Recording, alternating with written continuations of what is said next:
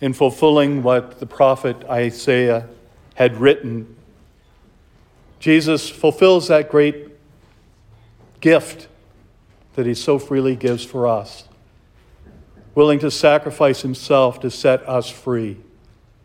That's what we celebrate today. The pain, the suffering, and the death, but also the great promise that he leaves of resurrection that we celebrate tomorrow.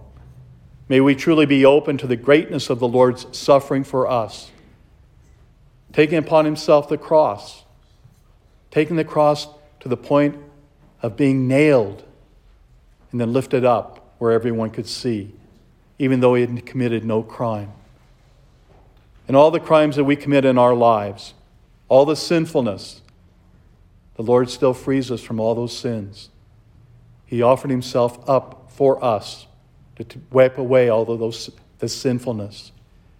May we be responsive to that grace, to live out our lives in the fullness of the Lord's love and our love for one another.